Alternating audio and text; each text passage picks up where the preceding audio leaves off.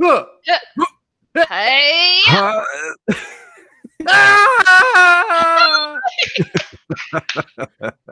That's perfect. Hey, listen! Welcome to Season 1, Episode 21 of Digital Dissection, where we take a closer and possibly unnecessary look at our favorite properties. Today, three friends have come together to search Hyrule far and wide for the pieces of the Triforce, and to do some rather questionable things with cuckoos. Joining us is a special co-host and good friend, Chelsea. With our combined courage, power, and wisdom, we'll attempt to help make sense of a rather expansive Legend of Zelda timeline.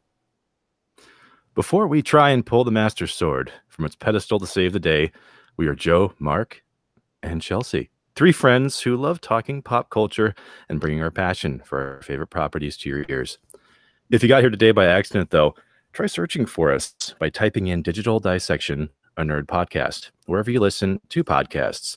If you're not following those types of websites, you can also find us on YouTube, Facebook, and Twitter by searching for @DigitalDissect1. Our social media sites share more pop culture news and current information, so feel free to join the conversation.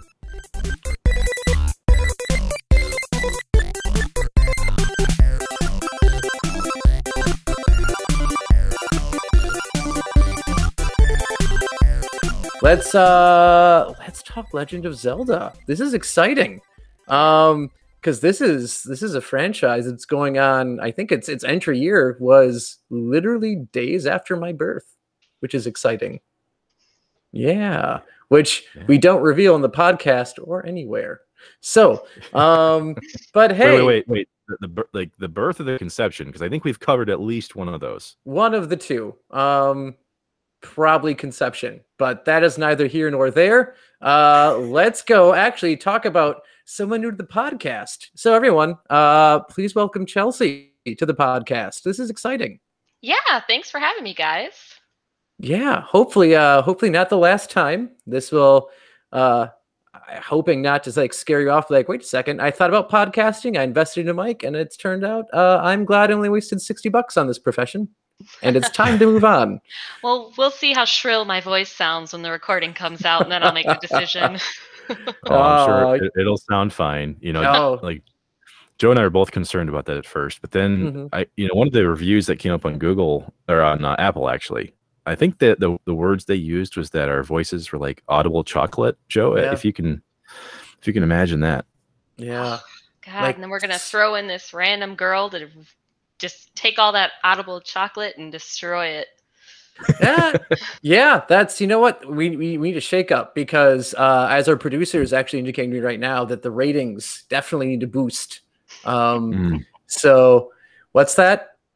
Producer's now giving me the finger. Apparently I was not supposed to reveal that information, but we're gonna now just charge forward and act like that never happened. So Chelsea and I actually know each other from college. We were roommates for a bit there. That was a fun time. Yeah, it was a lot of fun stuff happened. A lot of video games and binge drinking. And actually, like, fun thing about our friendship and very, very time of this podcast is I think one of the first things we ever talked about when we met each other was playing The Legend of Zelda. Probably. It is my number one franchise. I feel like I watched my mom play Legend of Zelda, and that is what. Awesome. Oh yeah. I was definitely the co-pilot. Sitting there with her little walkthrough guide in, the early 90s, walking her through the regular Legend of Zelda. That's fantastic. Just call the navigator through Hyrule. Love it.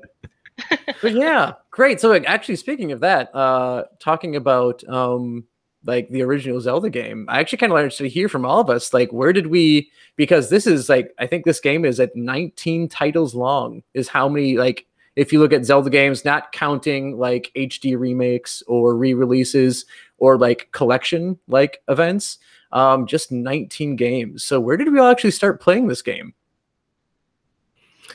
I say, Chelsea, if you want, I mean, you kind of walked us through a little bit of it, but I'd still love to hear the discovery stage for you. Yeah, absolutely. So I did not start off playing this game. I will be very blunt and very clear about that.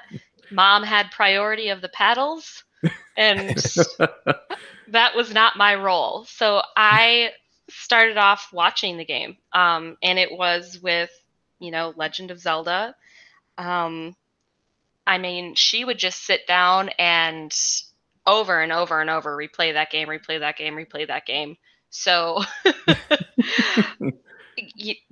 I saw a lot of that, and it was a lot of fun. And then, moved on to, she didn't really care so much for like the Adventures of Link. That kind of went into, I think no one really cared for that game. No one did. The side-scrolling thing just did not work for Link at all. Yes. It was so odd. It was very odd. Yeah. I don't know if they were trying like a Castlevania approach or what they were, or Mario or something. I'm not sure what they were doing there, but it wasn't it. Yeah, no, you weren't feeling it, and I think the Japan and America not feeling it as well, because that game I think underperformed when it came out. Yeah, absolutely. But then it was, obviously she transitioned to Link to the Past on Super Nintendo, and again played through that 1,000 times. And I pretty much co-piloted all the way through those. Like, obviously now I've went back and myself played them many times as well, but I didn't get my hands really into and on a game and really start immersively playing until Ocarina of Time. Yes. Yeah, that was where, okay, Mom, you're not doing this well enough. Like, give me that. Yes, you've had your run at it. Like, it's Chelsea time. Yeah. Hand those over. Exactly. Well, something we do on this show, we do tap into, a little bit of the history of these properties. And, one thing I wanted to actually point out, or I say a thing, but I mean a Japanese man by the name of Shigeru Miyamoto. Shigeru, this dude he was attached to almost every major 80s property you could think of. I mean, like, he was behind Donkey Kong, Pikmin series, F-Zero, obviously, Super Mario, but also Star Fox and the oft not mentioned Nintendogs. But Nintendogs.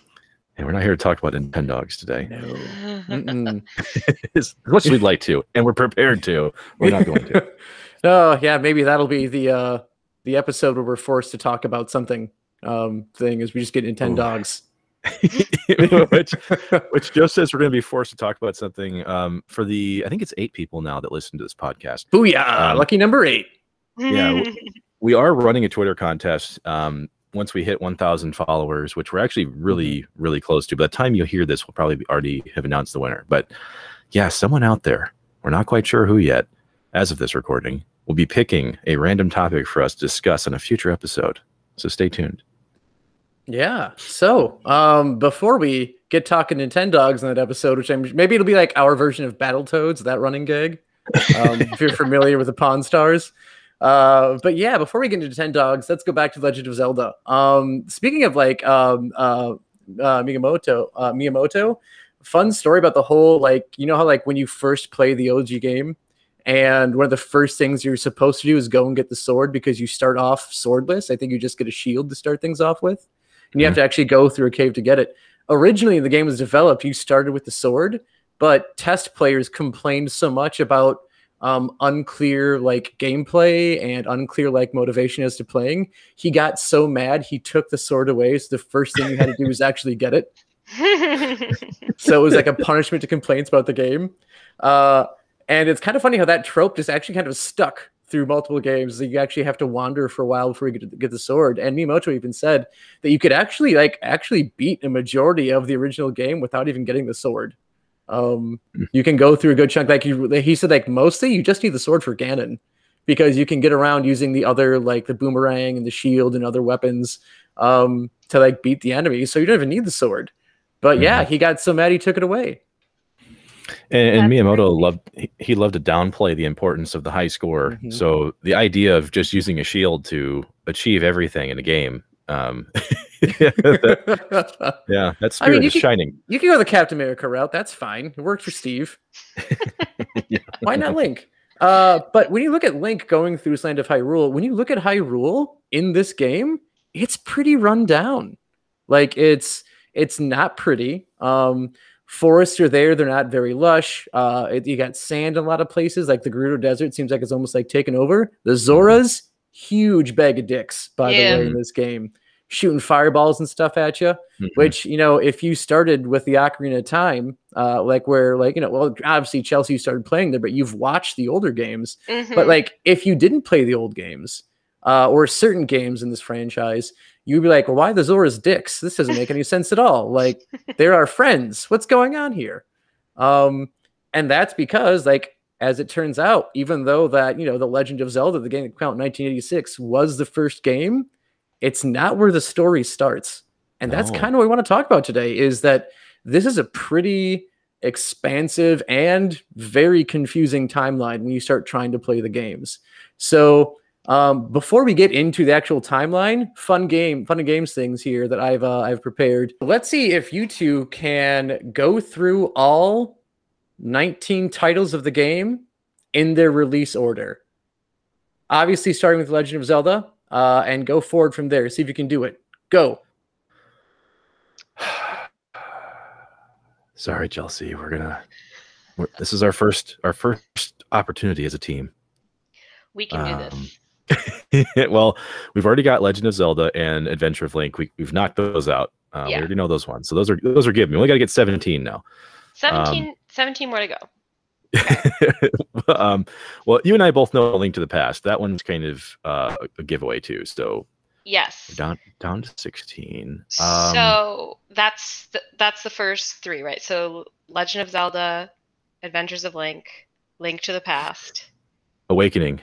Yes, I remember people, DS, or not DS. Oh my God, the Game Boy.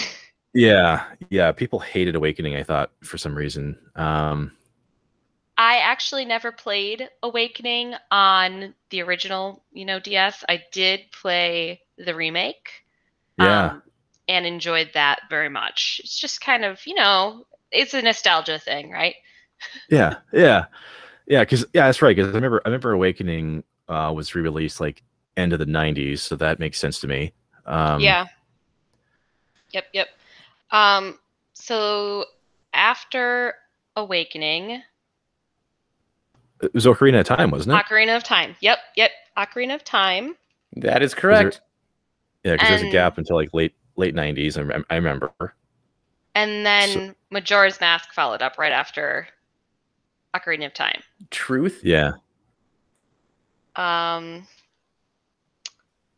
This is where it gets tricky because I feel like kind of how they release things is you do your console games and then they throw you out like a handheld and then they give you more console games. But I'll give you a hint with this one. Think Pokemon with this one. If there's a Legend of Zelda game that you can kind of think does the same like Pokemon method of multiple games released at the same time. So this is where I will get frustrated because Chelsea, if I remember correctly, the early 2000s was like a fire hose of Zelda games. Like it was absolutely ridiculous how many came out. And I don't want to say Wind Waker because like that was in the middle of this, I thought. I don't think Wind Waker was the first one to come out. I feel like there's another one because console game next is Wind Waker. But I feel like there is another. Wasn't there Four Swords? Was that one of them? So yes, that was one. It could be Four Swords. Because although Joe's letting us struggle. Joe's letting us struggle. He's letting us ride the bike here. He's like, but how is that anything like? You're in the ballpark. I don't understand your hint. Of like, so think like Pokemon came out with Red and Blue in the United States. The Legend of Zelda jumped on that bandwagon too, where they released more or less the same game. It's Oracle, right? There's two Oracle games. Yep, the two Oracle games. Damn it.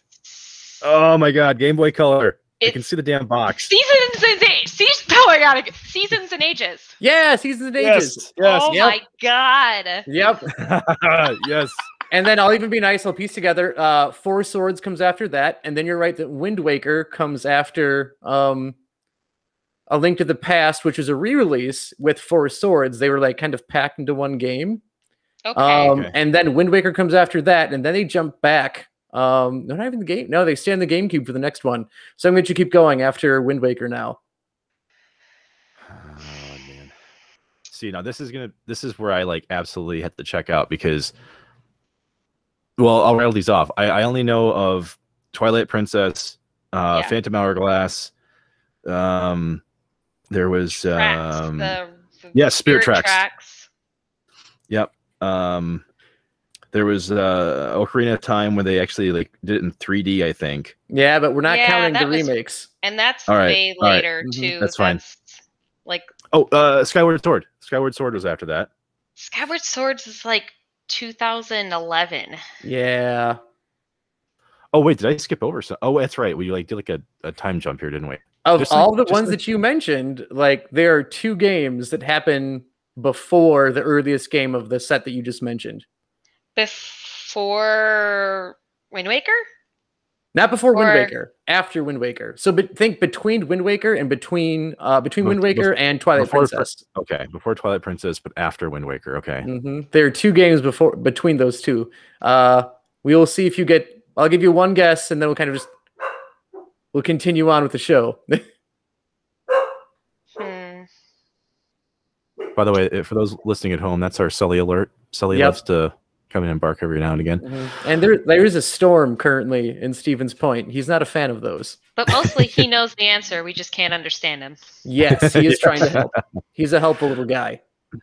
You see, I'm going to struggle here because this was not an area. Like I said, this is not an area of Zelda that I played. And this is actually where it's really mean because it's Four Swords Adventures is after Wind Waker. Oh, it's a second Four Swords game. That's bold. Okay, fine. And I didn't ever play that game. Neither did I. It was on the GameCube. Yeah, on the GameCube. I can't imagine it did well. I don't think it did. And then after that was Minish Cap. Oh, Minish Cap. Minish Cap. Yep. Good old Game Boy Advance. I knew I was going to forget one of these. So then there's Twilight Princess, Phantom Hourglass, Spirit Tracks, Skyward Sword. You mentioned all of those. Then you had A Link Between Worlds, which I remember playing that one for the 3DS. Game. Great game as a sequel to Link to the Past. Fun. Yeah. Super, super fun. Yep. And this is where Nintendo like really love their remakes because that's all they do now. But like they remade Ocarina of Time, they remade Wind Waker. I remember Majora's Mask and Twilight Princess both got remakes. And that basically brings us up to Breath of the Wild, doesn't it? Nah, Triforce Heroes happens right before Breath of the Wild. Oh, okay. Yeah. And then actually, I should be mad. I should be mad that I said 19 titles. There's 20 because I forgot Age of Calamity in that count. Oh. Yeah. I don't like to count those. Well, I mean, Triforce Heroes came with a free scarf, so it gave you swag. Oh, scarf, because Link wears lots of scarves. He does it in one game. but you know what? Joe is a Nathan Drake fan, so wearing a scarf for him is not exactly This is true. This is true. Yes. So now that we've covered like the expanse of like the number of games that are here, let's go through like when they actually take place. So Chelsea, I'm pretty sure you know, where does the story actually begin for The Legend of Zelda? The story begins with Skyward Sword. Boom. Absolutely right. Another title that was not my favorite. No, you are not a fan of Skyward Sword. So why didn't you like Skyward Sword?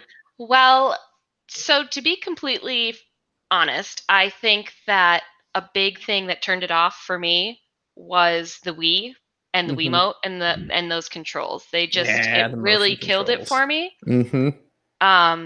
Which is funny because a lot of people played Twilight Princess on the Wii. Myself included. But I did not. I was one of those that as soon as Twilight Princess was announced, I had it on pre-order for my sweet-ass GameCube.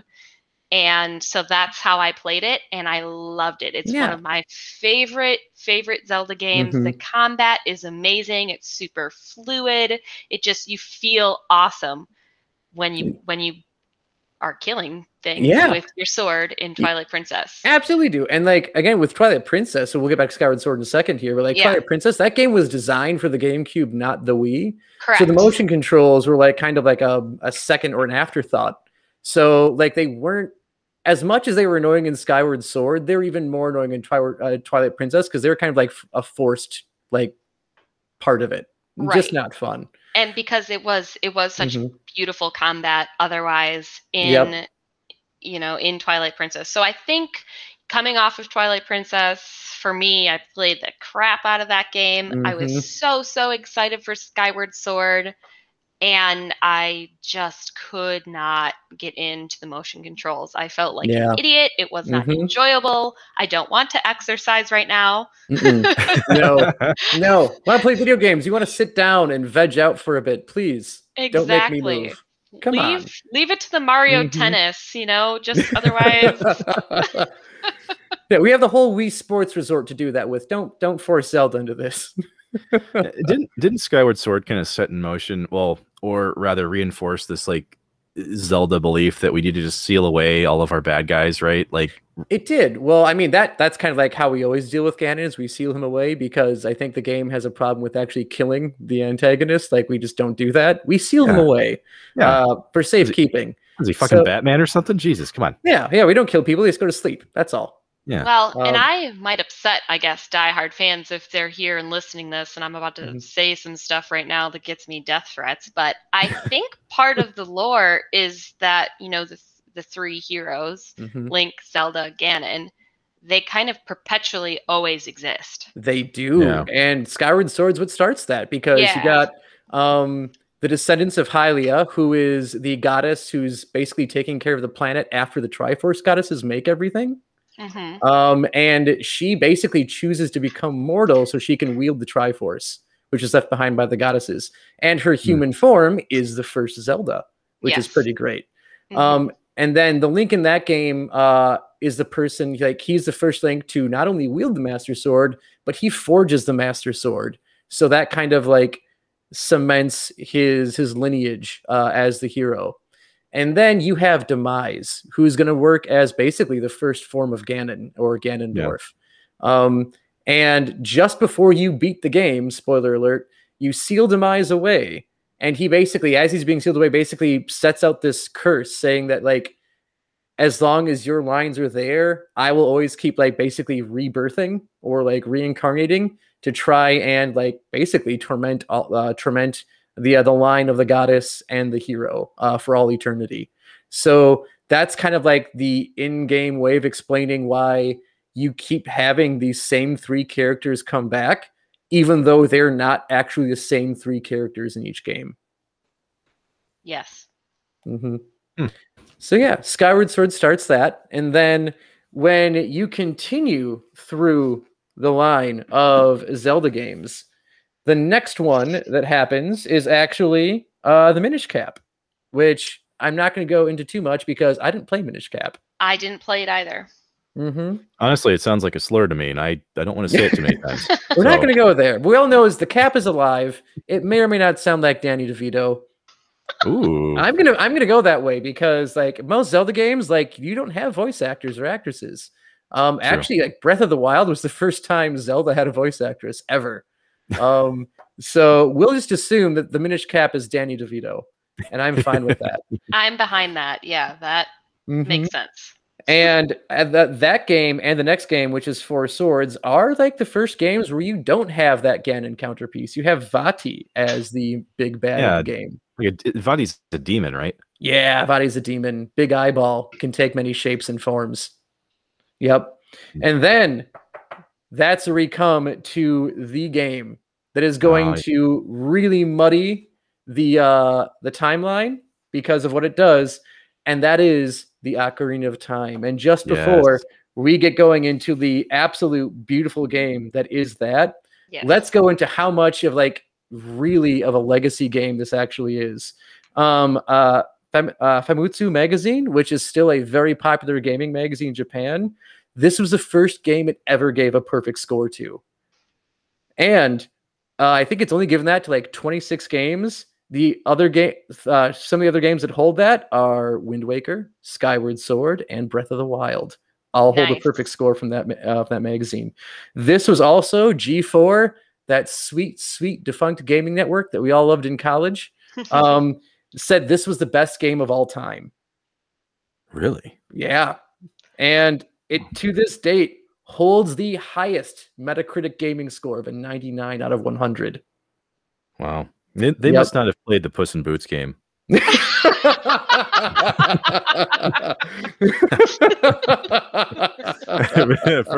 for devotees of this show, we've mentioned this game quite a few times. Oh my gosh. Not to detract too much. No, but one day when we get the technology to do playthroughs, Mark is replaying that game, so we can all go through that again. No. I would rather eat a roll of quarters and watch him come out the other end before I play that game again. Come on, we can live stream. It'll be great. It'll be fun. It'll be fun. But all right, before Puss in Boots, let's talk about obviously, the accolades are there. This is one of the best games ever made. And that is, I would say at this point, not really even debatable with how much this is universally loved. But what did we love about this game? We look at the game and where it happens. Hyrule had just kind of finished a civil war among the kingdoms of the Gerudo, the Hylians, the Goron, and the Zora. And we now have this peace, and Hyrule is kind of starting to come back together. And so we have this beautiful first time 3D landscape for The Legend of Zelda. And I remember playing this first time. I borrowed it from a friend, and he didn't get the game back for I think a solid year. So I just kept replaying it over and over again. But what did we love about this game? I mean everything. I remember the very first time we bought it and brought it home from GameStop and plugged it in, put it on, and just being blown away by how beautiful it was, how immersive it felt, how cool it was to see, Link in quote unquote 3D. Oh yes, those beautiful triangle-shaped hands of his. Yes, all of the pixels. Just running around, and I remember just my mom and I again, because we were just over the TV, just in awe. Things floating through the air, just the lighting was awesome. Oh yes. Right away, love. One thing I want to say about this game, just from a development standpoint, when you think about how brilliant and how beautiful this game was, Nintendo was actually developing Super Mario 64 and Mario Kart 64 at the same time as this. Yeah. And so this was supposed to be the flagship for the 64 DD. Do you remember that thing? No. Yes. There was this movement from the 16 to 32 to 64-bit thing where companies kept trying to say, how can we beef up this system? Well, let's just put another big fucking thing on top of it and make it look twice as big as it was before, but have more processing power. And so that's basically what the Sega did the same thing. The 64 DD was the same type of idea. And so just ridiculous. Yep. But obviously, the whole thing, the 64 DD was a mess. As we're pointing out, one of us doesn't even remember it existed. Nope. So clearly, that didn't pan out. And because the development was such an issue, they just you know what, let's just put it on the 64 and get this game out there.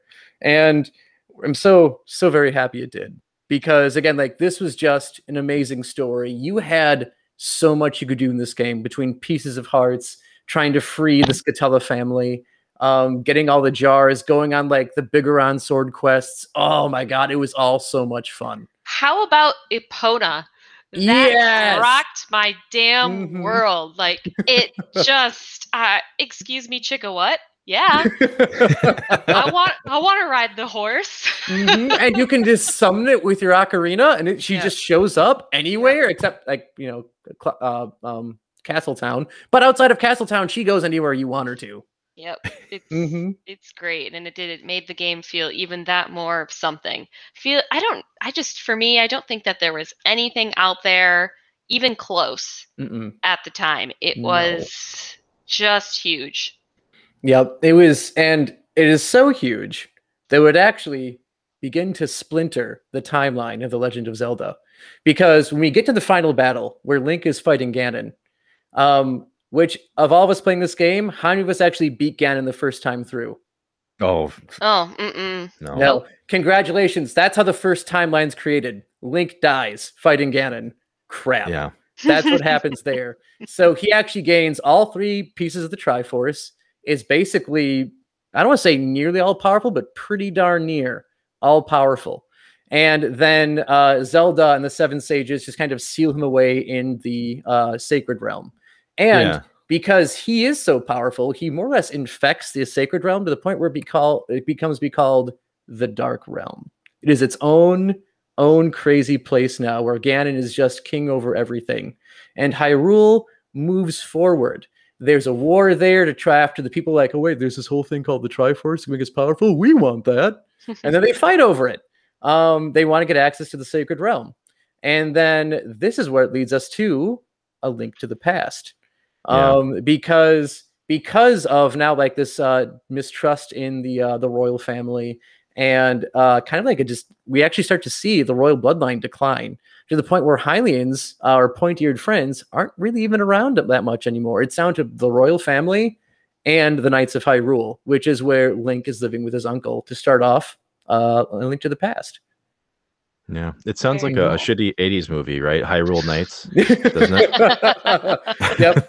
Hyrule Knights and Gerudo Days, am I right? Yeah.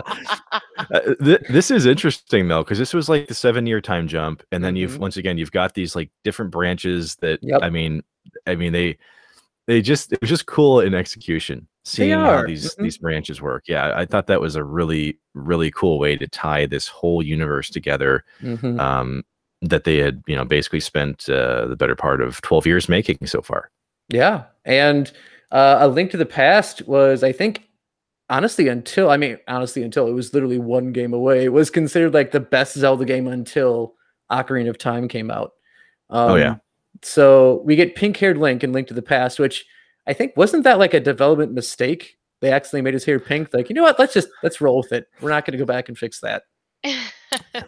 You know what? It's design choice. I would say, that's fine, because I mean, he went through some shit. Yeah, it's the late 80s, early 90s. It's rad. He's been through some things.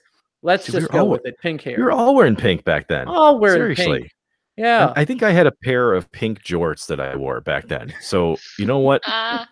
Let's do it. I'm fine with it. Yeah. I had like the pink like slap bracelets. They were cool. You were like 9 of them up one arm. Come on. We were all there. Hold on. You said had. I'm sure you still have that in a drawer that you just closed slowly, hoping we didn't notice. It is in a time capsule, and it will be discovered by our ancestors. There are directions and notes so that it cannot be obscured, and they will know exactly what the past was like. Well, speaking of the past, A Link to the Past. One of the things that I thought was interesting here was that, like, when I started playing Zelda, A Link to the Past was the one that I had the most memories formed for, right? Because you and I were just a couple of pupas back in '86. It's not like we really, really understood what was going on. No. So like A Link to the Past was the one that I spent just, I had more dash time with. And so the, like the 7 sages who helped Link in, Ocarina, who, sealed away Ganondorf and all that. And the whole Dark World thing. And now we've got like this more beastly form of just Ganon, who's basically trying to take over the Dark World and Hyrule. Yeah, I mean, he has the Dark World, that's his to own. But then the goal in that game is he's actually there's like a priest that's trying to bring him into the to the Light World, that bring Ganon back. Which, by the way, recurring theme.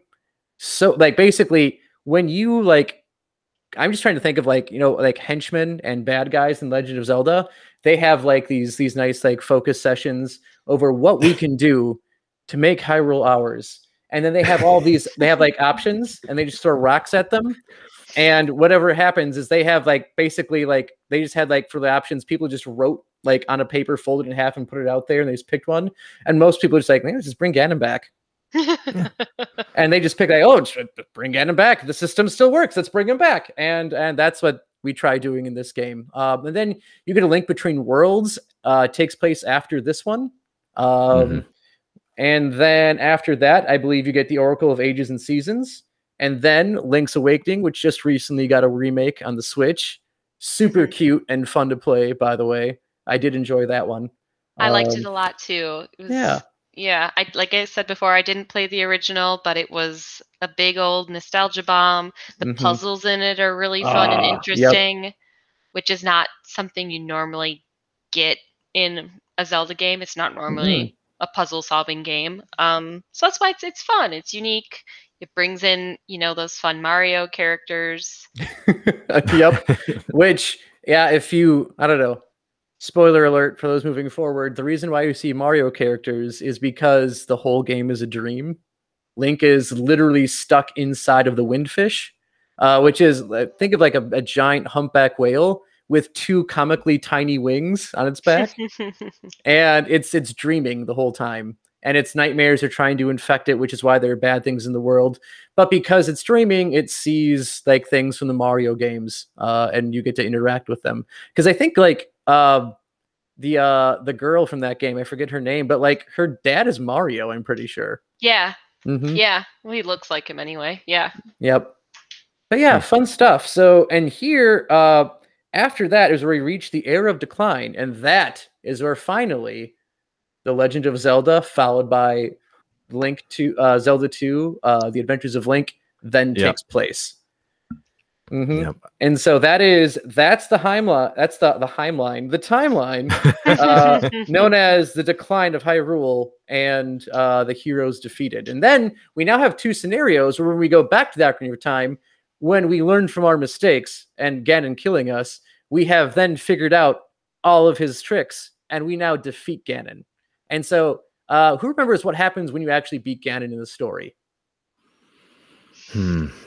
I honestly, this one, once again, Joe, we've used this analogy before where you've got a master's degree in certain things and I've got 2-year degrees that I just did not finish.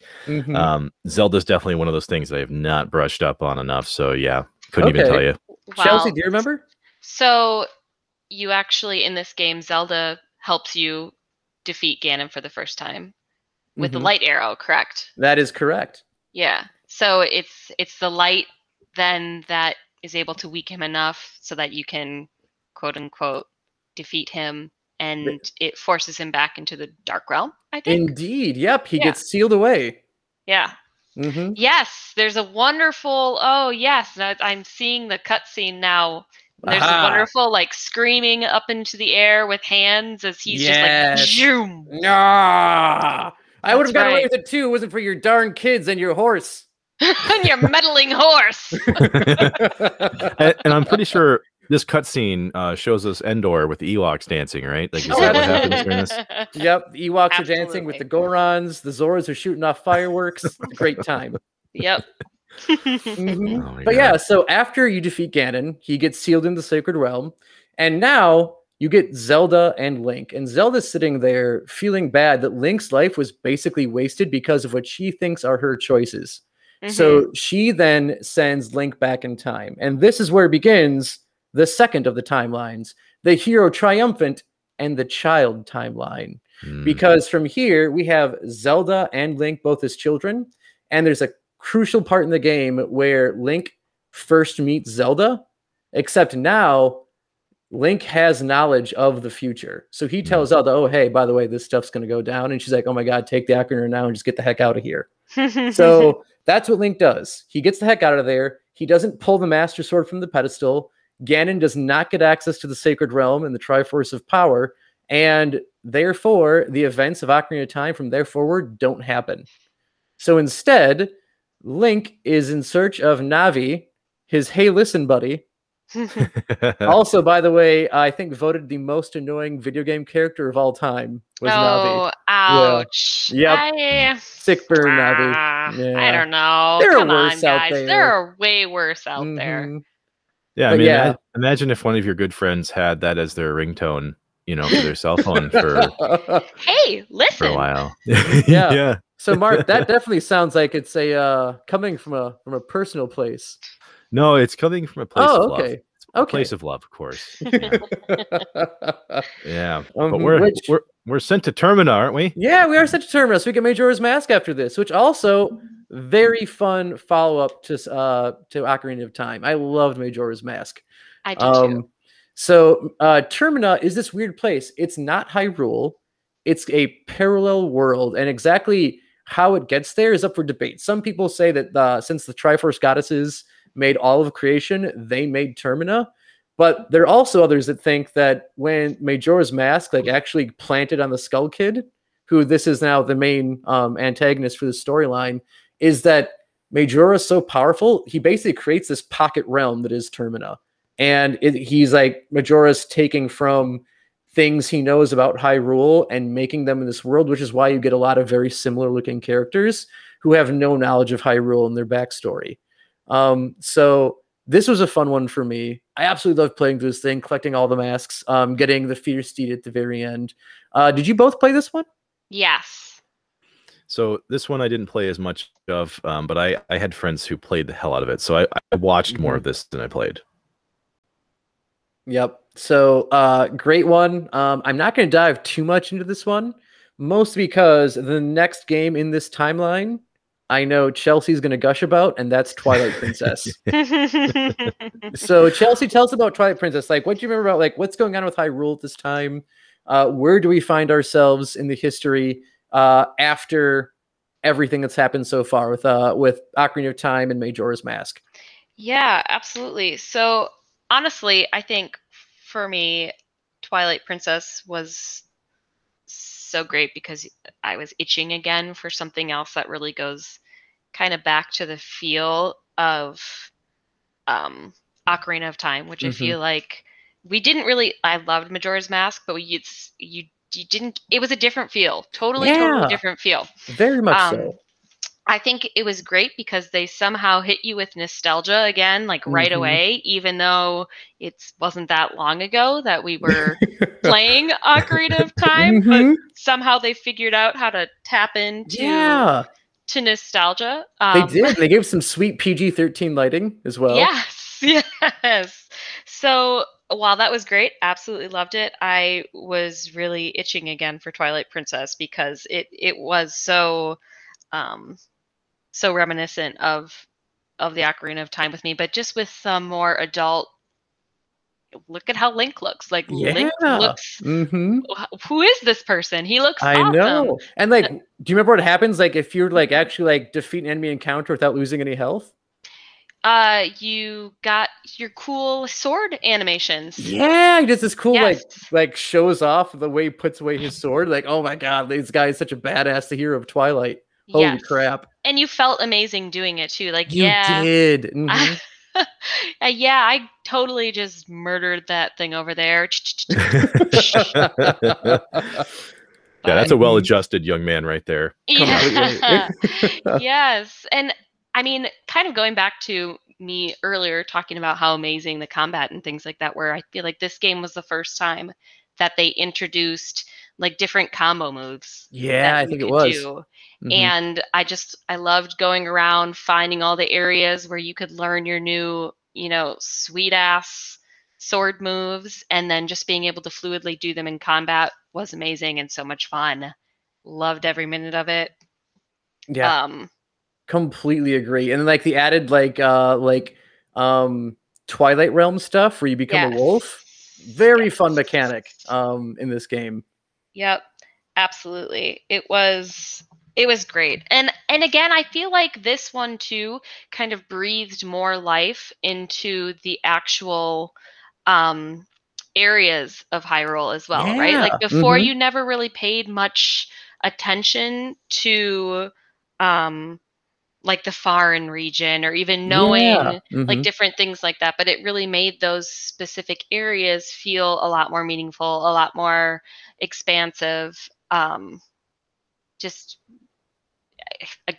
another really amazingly immersive game. Yeah, I completely agree. Like building off what you were saying, yeah, like Hyrule and how the kingdom of Hyrule and like the land of Hyrule and how expansive those two things are. I mean, they vary among the games. And I feel like Twilight Princess was one of the first games. They did a really good job expanding on like the lore of the individual areas really well. Yes. So I completely get what you're saying there. And speaking of that lore, we've got some stuff going down during this timeline where Ganondorf, since he never actually got the Triforce of Power and never like got the Sacred Realm, that didn't mean he gave up, because he was still like salty over like the Hylian Civil War and still like trying like, oh, I know I swear allegiance to you like Hylian King, but deuces, I don't like you. And gets tried for his crimes therefore afterwards. And I think the game starts off with him being executed. Yeah. And then the execution doesn't take. It doesn't. It turns out it didn't work well. We stuffed like 5 swords in the dude, and he's still kicking. So, well, technically, he's given the Triforce of Power. I'm pretty sure. Yeah, he gets it anyway. Yeah, and so it allows him to survive it. But yeah. Yep. So he survives, and he gets pushed into the Twilight Realm, and that's what kind of brings the whole Twilight Realm storyline into where we are now. One of my fun things that both makes me love this game and very like remorseful about the game is the hero shade. Oh yeah. Because it's revealed that the hero shade is the hero of time. So he's a Link from the Ocarina of Time, who grew up that's also the thing, because when you look at his timeline, then this Link remembers fighting and defeating Ganon. Yeah. He remembers going through Termina and saving Termina, an alternate world which no one else knows about, and no one else even knows about what he did to fight Ganon. So no one knows he's a hero, and he's like stuck doing all this heroic stuff. Not that he needs to be worshipped or anything, but like no one realizes he did it. Yeah. So he's then haunted by that fact that he's done all these great deeds and gets no recognition for it. So the way he comes to term with this is he basically says he's going to train his descendants to also be heroes. So this is where I also find out that the hero of Twilight is a direct descendant of the hero of time, which is pretty cool. As far as who may that descendant with, that's another podcast. But yeah, so it's kind of fun. And then Twilight Princess we could gush about, but there's still a whole other timeline to go through yet. The most recent the adult branch. We gotta get the adult branch. We gotta get the adults there. Yeah. Little kiddie branch, and now we're out of the shallow end of the pool, and now we're gonna get into the larger one. Yeah. Yep. And the last part of this timeline was Four Swords Adventures for the GameCube. So that's the last bit of the child timeline that we see. And then we go to the third and last timeline, like we were saying, the adult timeline. And my amoeba brain couldn't figure out why it was called the adult timeline for way too long. Because it's like, well, wait a second. Link still gets set, like they still seal Ganon. That's still the same. He gets sealed away. He goes back to his childhood too, doesn't he? Link still goes back to his childhood and grows up. So I'm like, well, why is it the adult timeline? Well, because dingus, Zelda is still the adult. Yes. And it continues from her point of view. Look, the Legend of Zelda. Oh my gosh, I can't believe it took you 35 years to put that one together. That's great. Oh yeah. So here we go. We're continuing from Zelda's timeline. So her bloodline, the bloodline of Hylia is still going on, but the hero is no longer around. The hero descendancy is done because Link gets sent back to the past. He's no longer in that timeline. There's no way of continuing it. So eventually, as always, someone gets a bright idea to resurrect Ganon, because inevitably that's what happens. He makes it out of the Sacred Realm, and he's totally just dominating Hyrule. And King Daphne, I forget his like 4 middle names. Oh my God. Yeah, that go on after that.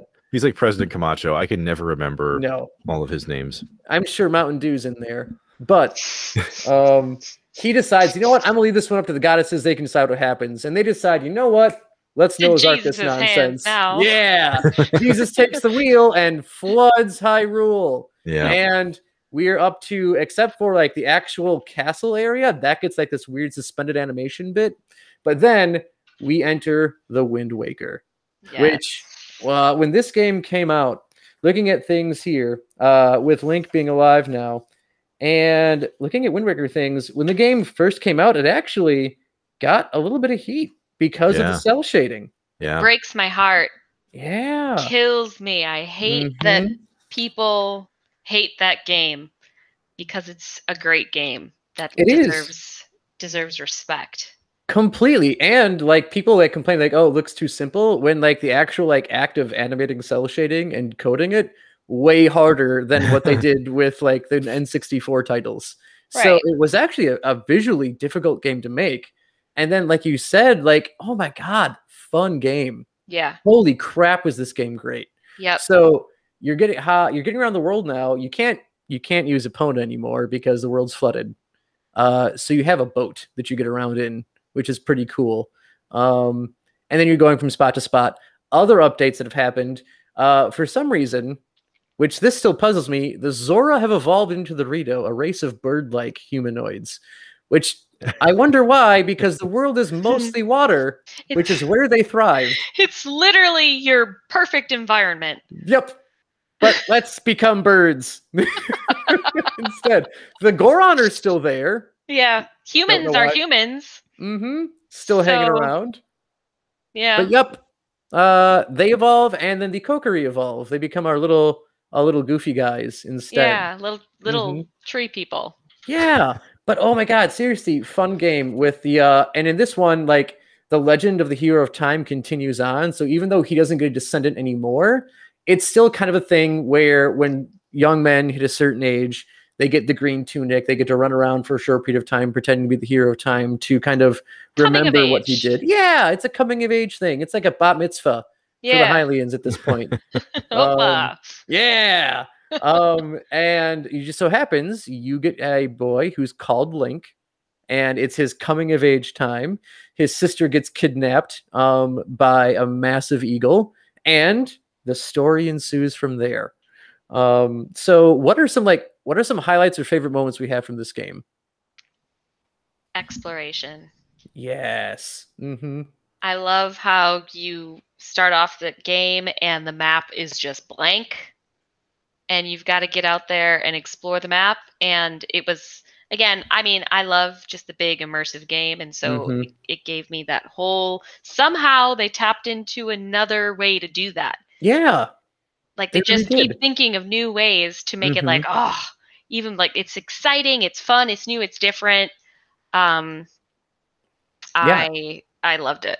Yeah, and this is something where like Skyward Sword tried to repeat a little bit, but failed with exploring the skies because like, honestly, flying on the Loftwings, boring. Not fun. AF. Not fun at all. No. As opposed to like, high adventures on the Seven Seas as Link with his pirate buddies. Holy crap, fun. Finding treasure. I mean, that's great. So it hits on loot lust, which is important. Yep. Yeah, you got loot lust. You got like legendary sea things like out there. They're legends of. There's massive octoworks. Yeah. Yeah. Great times. I just thought the sailing side of it was fun. I mean, like for me, it would be something that thirst would not be quenched again until Assassin's Creed 4. Like I just would not have another game that I could explore like this. And so that was like I think my favorite aspect of the game was just, let's set out. Let's go find out what's over there. Let's sail to it. Yeah. You don't even have to be actually playing the story of this game to be playing the game and having a good time. You can just be out there plundering for booty. Yeah. Yeah. Doing the whole pirate thing for majority of the game. Yeah. Helping Tingle find land. He wants to figure out by. Oh my gosh, Tingle. There's just, again, like this was like I feel really bad, and I hate to sound like super old man. I feel bad for modern gamers who have grown up in the area of DLC as opposed to just, no, we have hours upon hours upon hours of new shit to explore in the game. All you have to do is look for it. Yeah. And holy crap, was it amazing. You paid $60 and you had just days to months of just fun exploring and looking for things in this game. Hell, years. I can go back and play it right now and it'll be awesome. Well, and not to mention, like, this was something I appreciated even then, was just the fact that, like, the sound team for this game was massive compared to others. Mhm. And so, like, I mean, even though the soundtrack would be it really just based on environment, like, I still loved it. It helped Mhm. immerse me in it. And so, I think for me, like, music just brings out my most emotional threads. Yes. Like, like Mhm. nowadays, music can make me cry, even if it's like an old, like, you know, Mhm. like MIDI technology or something. Like, it would still make me cry these days. So Well, when the Ballad of yeah, the Winds comes on, I shed a tear. but And it's a quiet tear though. It's it's it's a like it's like it's like it's on fighting. the It's fighting. inside. A It's a manly tear. solitary tear. But yeah, no, the music in this game, like again, like honestly, since the Ocarina of Time, music has been a solid part of the Zelda franchise, but this game really, really played on that. Like, Mhm. oh my god, it did it so well with you conducting the winds, finding the sages who also like played music when they basically reawakened from these older forms into who they are in the modern day. Mhm. So it just played so much off the musical aspect. And going further in this timeline, hate to cut Wind Waker short, but you get Phantom Hourglass, which is again, this is the same Link and Zelda. So very rarely does it actually happen where you play the same Link for like continuous games. It Mhm. basically happens with Ocarina of Time. It happened Ocarina of Time Majora's Mask. It happens with Link to the Past and Link Between Worlds, OG Legend of Zelda, and The Adventure of Link, and then again here where you've got Wind Waker and Phantom Hourglass still hanging out. And then sometime after Phantom Hourglass, again, I never played that one. Chelsea, you played that one, didn't I you? did. Yep, I Hmm. played Phantom Hourglass. I enjoyed it. It was fun. Um, you know, it's one of those DS games, Hmm. not overly difficult. Just strap in. It's a good time. Yeah.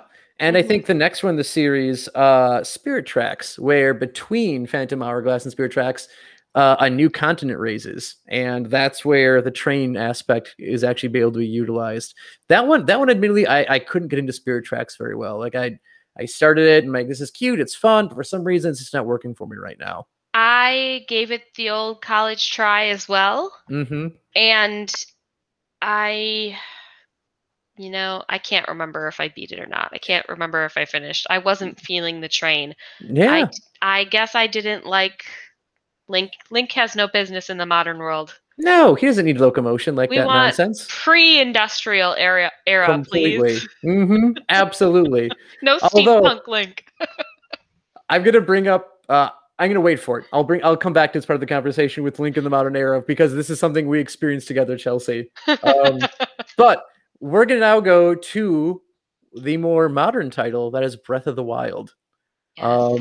And this game takes place tens of thousands of years after the most recent timeline games from all the other ones. And it's so far away that they actually refer to the old, like basically Times of Hyrule, as the era of myth. They're that far away. And so when we look at this game, I remember struggling initially. And then there was lots of anger, frustration, because every damn weapon breaks seemingly Hmm. way too fast. I'm like, what the hell?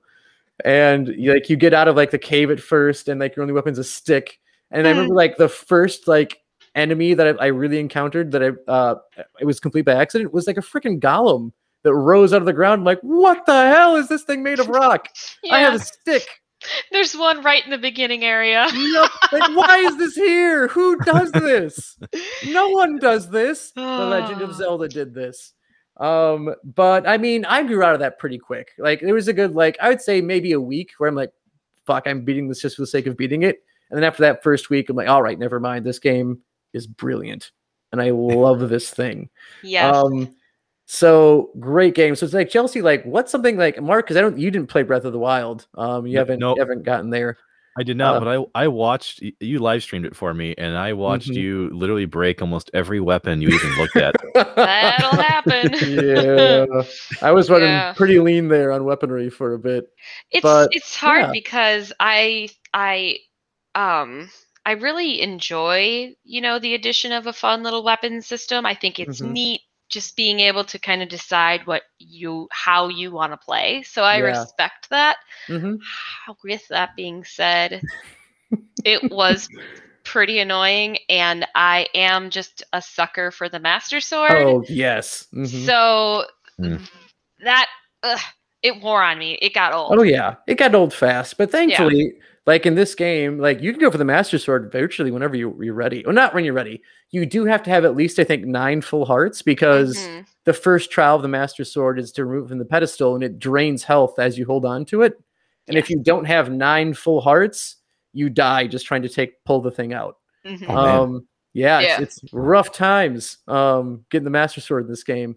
But once you have it, it is great. Like, they keep that break mechanic in it, except in this game, it loses power and has to recharge, so you can't use it for 10 minutes, and then it comes back. Yes, which is the longest 10 minutes of your damn life. Especially if you're like remotely near the castle and the guardians are effing everywhere. Yeah, you go by the castle, you're gonna have a bad time. Huge bad time. Worst time ever had by a human being. Yeah. By the castle without the Master Sword. So obviously when the Switch came out, you know, they kind of saved Breath of the Wild for the launch of that. That was, I feel like, their big buy a Switch so you can play Breath of the Wild. You know what I mean? And I held off for a long time. I was kind of, you know, just getting annoyed with new consoles all the time, getting annoyed with DLC and how they kind of shove stuff like that down your throat now. So I was not going to do it. I recall that protest. Yep. And that lasted all of not long. No. I remember you made signs, got ready to pick it, but then threw the signs away. And pulled out my wallet. like a big person, like an adult. Yep. I'm an adult and I'm buying a Switch. Darn right. And holy crap, great decision. Yeah. So speaking of DLC, you had 2 DLC things for this. You had the Ballad of the Champions, and then you had the Trials of the Master Sword. And I'm going to go into, I think it is the Trials of the Masters. No, it's the Ballad of the Champions. Because I remember I completed that DLC at your house. Yeah. Do you remember what you get when you complete that? Yes. Yeah. The world's sweetest form of transportation known to Hylians. And that is that badass motorbike. I don't remember the name of it. the Master Cycle Zero. I just remember like we were watching it come up because like it was like a hell of a final battle. We're like, what are we gonna get for this? What are we gonna get? And just this motorcycle rides out of nowhere. We're like, no and fucking way. It is loud and it is. I mean, it is amazing. It is incredible. And it completely defeats the purpose of like ever having a horse again. Yeah, you don't need them anymore. Yeah. So after like our struggle of like buying like the freaking definitely the counterfeit like amiibo things off of eBay so we could get Epona. Oh my god, I remember this. Yep. So I was mad. This is where I have qualms. Okay, Nintendo, are you listening? I'm mad. Quit. You don't ever make a game again and don't give me that horse. I swear to God. I wanted to riot. I was so mad. What do you mean you can't get Epona? What do you mean? I can get a horse that looks like Epona, tame it, name it Napona, because I need something. Because that's exactly what you did. That is what I did.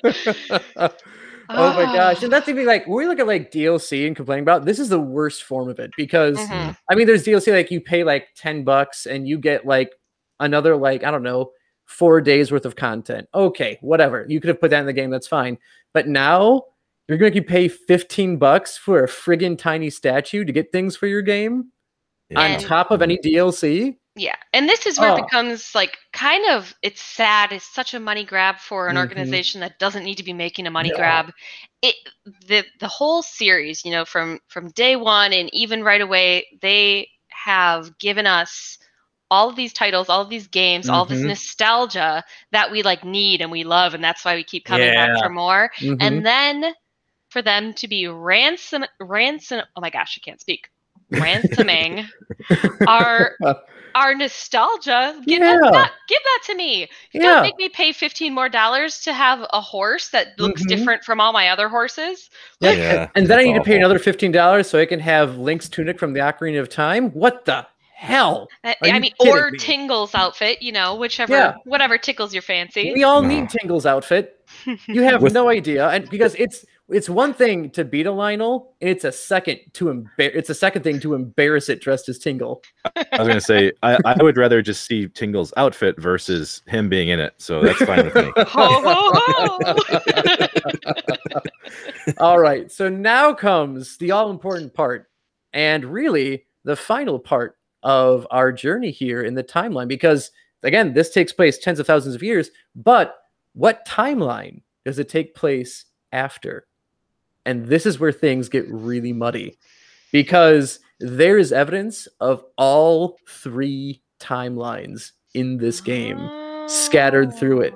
So if we go off of like let's say the hero fails timeline, one of the biggest glaring pieces of evidence that this is from that point in time is do you remember the Leviathan skeletons all around Yes. Hyrule? Mm-hmm. Well, the Gerudo Leviathan, all the Leviathans look like basically like baleen whales, just massive skeletons that are over there. There are three of them. You have one in Eldin, one in Gerudo, and one in Hebra.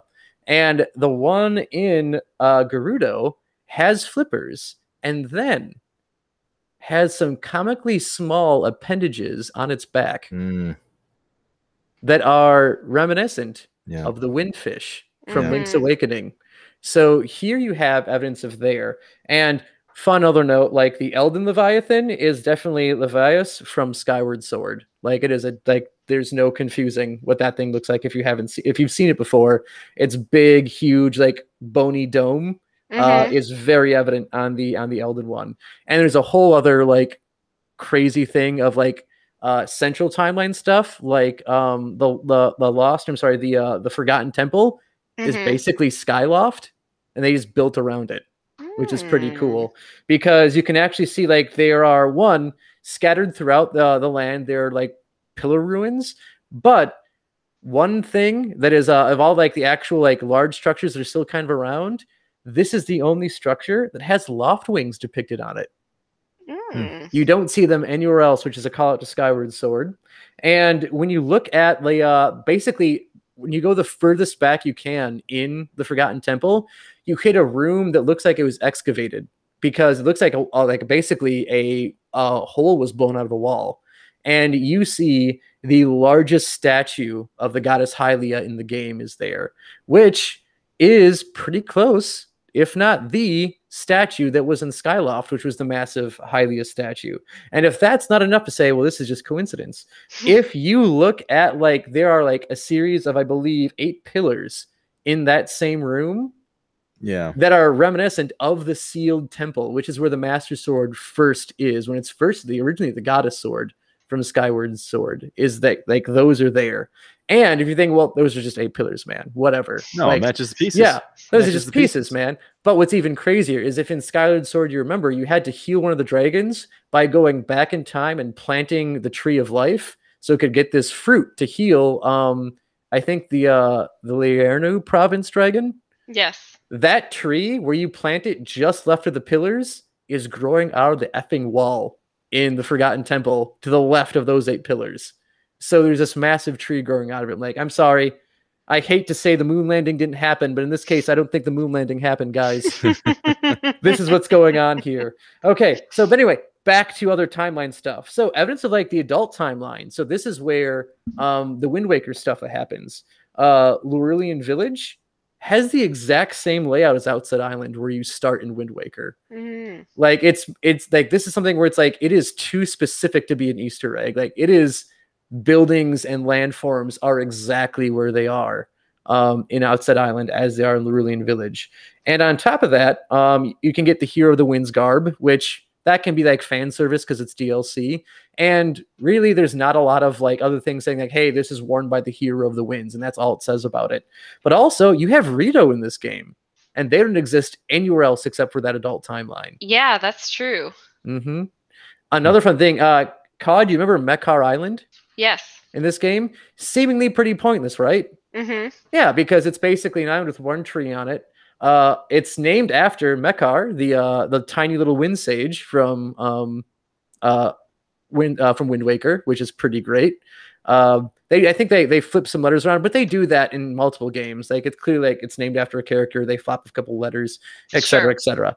So you're thinking, okay, well, this is a direct reference to Wind Waker 2, which also places it in the adult timeline. However, when you look at the layout of the one massive tree and then the 4 dead trees that are smaller and growing around it, that's the same layout of the first dungeon in the original Legend of Zelda game. Oh my god! And you know what that game that dungeon's filled with? Stafflows. And guess what the fuck comes out of Makar Island at night? Mm-hmm. A shit ton of high-powered Stafflows that are nowhere else in the game. So this is me not having played, this entry in the series, but is this just a point where like we've gone through the cycle so many times, with these different timelines? Like, if we fucked up so much that things are converging now, like that's kind of what we're trying to figure out too, because like you've got those 2 timelines are there, and there's stuff in the child timeline too. I mean, there's a lot of DLC stuff. You get Misko's journal. Misko is like one of like the 2, like I think they're archaeologists or thieves. I think they're thieves. They're hanging around there, and he's got journals of stuff. I think, are they thieves? Same thing, right? Same thing, yeah. I mean, archaeologists, they're just stealing old people's stuff. Like, they're dead, but it doesn't make their stuff not theirs. Come on. Stealing stuff for science. It's different. Exactly. Where's the cutoff between archaeologist and grave robber, right? Like, where's that fine line? I think it's a doctoral degree. I think so. It's literally a piece of paper that makes the whole thing official. But yeah, it's like these guys, like Misko has journals over like stuff that he's finding, and he has very detailed journals on Midna and the Hero of Twilight, as though more so than like the DLC they give us for like the Wind Waker stuff that you find. It's like they're very much talking about as though these were characters that are within this mythos. Also, the Great Bridge of Hylia is there, which was only a thing in Twilight Princess. And then even looking to like Zelda's description of the Master Sword in this game, it's whether skyward bound, adrift in time, references to Skyward Sword and the Ocarina of Time, or steeped in the glowing embers of Twilight, which is specifically Twilight Princess. So that's where, like, again, like it's muddied. It is so far into the future. We don't know if, like, at some point in time, the timelines reemerge and we get them together. And of course, this is all thinking like in-universe lore. From the Nintendo standpoint, they're like, we just want you to enjoy all the things. So we put it so far in the future, anything could happen. Anything can happen. Anything is possible. So it'll be interesting to see like what they do with this next. So what I'm hearing is honestly Ocarina of Time fractured time into 3 possible timelines, but now we are thousands of years. Yeah, tens of thousands, and and somehow we've woven everything back together into one master timeline. Yep, all roads just seem to lead to Breath of the Wild for some reason. And because Breath of the Wild does leave a lot of things like kind of like, unanswered, to kind of close things out, because, this episode's, it's getting there. It's exactly 3 timelines long is how long this episode is. But what are things that we want to see in Breath of the Wild 2? And these could be timeline history bits, or these could be game mechanics, because that is what's coming out next. That's the next slotted game in the series. That's not like an HD remaster or anything. So what are things we want to see in Breath of the Wild 2? So also, Breath of the Wild 2 is a prequel to Breath of the Wild, correct? It is. I think so. Yeah, it takes place before it. It's those cheeky bastards. Those cheeky bastards.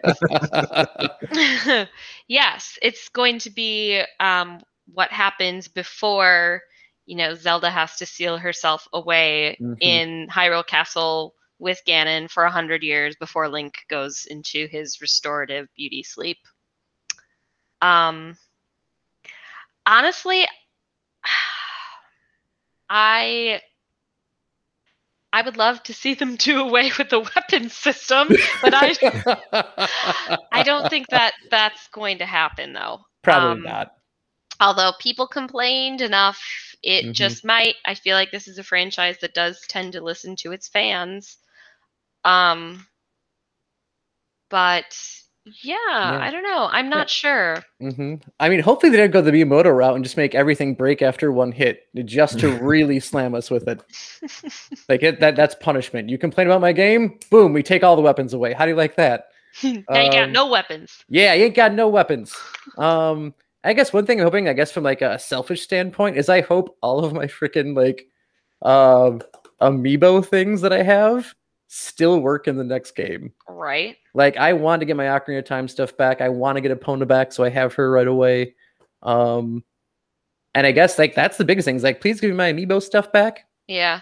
I suppose what I look forward to is putting the team together, getting the gang together, right? Like getting the champions together. That's definitely what you're going to have to set out to do, probably, I would assume, is, go around, prove your worthiness to all of the chieftains and such of the, surrounding races and clans, and put together a ragtag team of heroes that we know inevitably fail miserably. Oh yeah, they do not win. They do not win, and thus fracturing the timeline yet again. Oh yeah. Yep. See, and Joe, I haven't played. Obviously, I've only watched you play several hours of Breath of the Wild. But if I had to avoid something here, and like what I hope they don't do is make this into a Matrix scenario where, like, it's almost like the city of Troy. Like, yep, we destroy like the shit out of Troy every couple of years. We just build on top of it again, and the characters look the same. We just tweak the names a little bit, like honestly, that's what. Yeah, I bet they don't lose. I bet they win. I bet they create a whole new timeline where, what if you did win? What if Link doesn't fail and has to go sleep for 100 years? I bet that's what they're doing. That would be fun. Yeah. And then they splinter it off all over again. Oh, no. And we get 3 whole new timelines. Oh, my gosh. Okay. One last thing in closing. I know I said the last thing was the closing one, but this is the last thing. The true last thing. The true last thing. What's the worst thing you've ever done to a cuckoo? Or a cuckoo. I believe they're pronouncing this a cuckoo. Probably the worst thing I've ever done to a cuckoo is keeping it hostage to hack the game and get to areas that I shouldn't be able to get to yet by floating. Enslaving my cuckoo. That's the worst thing I've ever done. Yep. Guilty of that too. And I think what I've done, I've rewarded it by like throwing it off a cliff. Right. Nah, like, get out of here. I don't need you anymore. Live your life. Your use for this is done.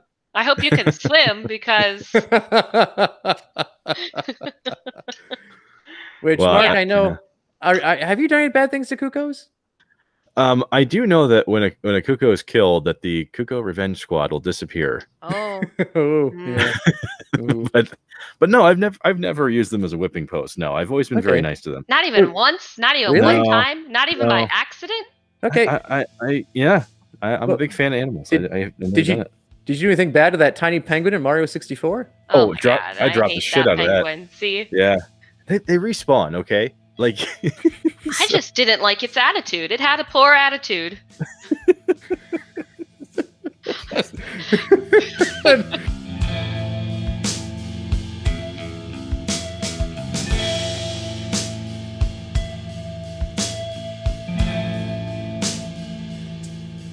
Seriously, how many times do we have to keep like slaying Ganon before he finally just gives up? I mean, who knows? But as long as he keeps coming back, we'll keep on playing. With Hyrule being safe once more, next week we're moving on to the works of Trey Parker and Matt Stone. Together they've brought us cartoon series, movies, video games, and even a Broadway musical. Before we take off, though, what did you think about having a third host on this podcast? Let us know by leaving a comment about how awesome I am. And if you liked anything else about the show, too, of course. While you're at it, subscribe and leave a review. This critically helps this show to continue. Something about the interwebs really likes it. And no, we're not just covering up for how we love seeing you speak well of us. And until next time, keep on dissecting.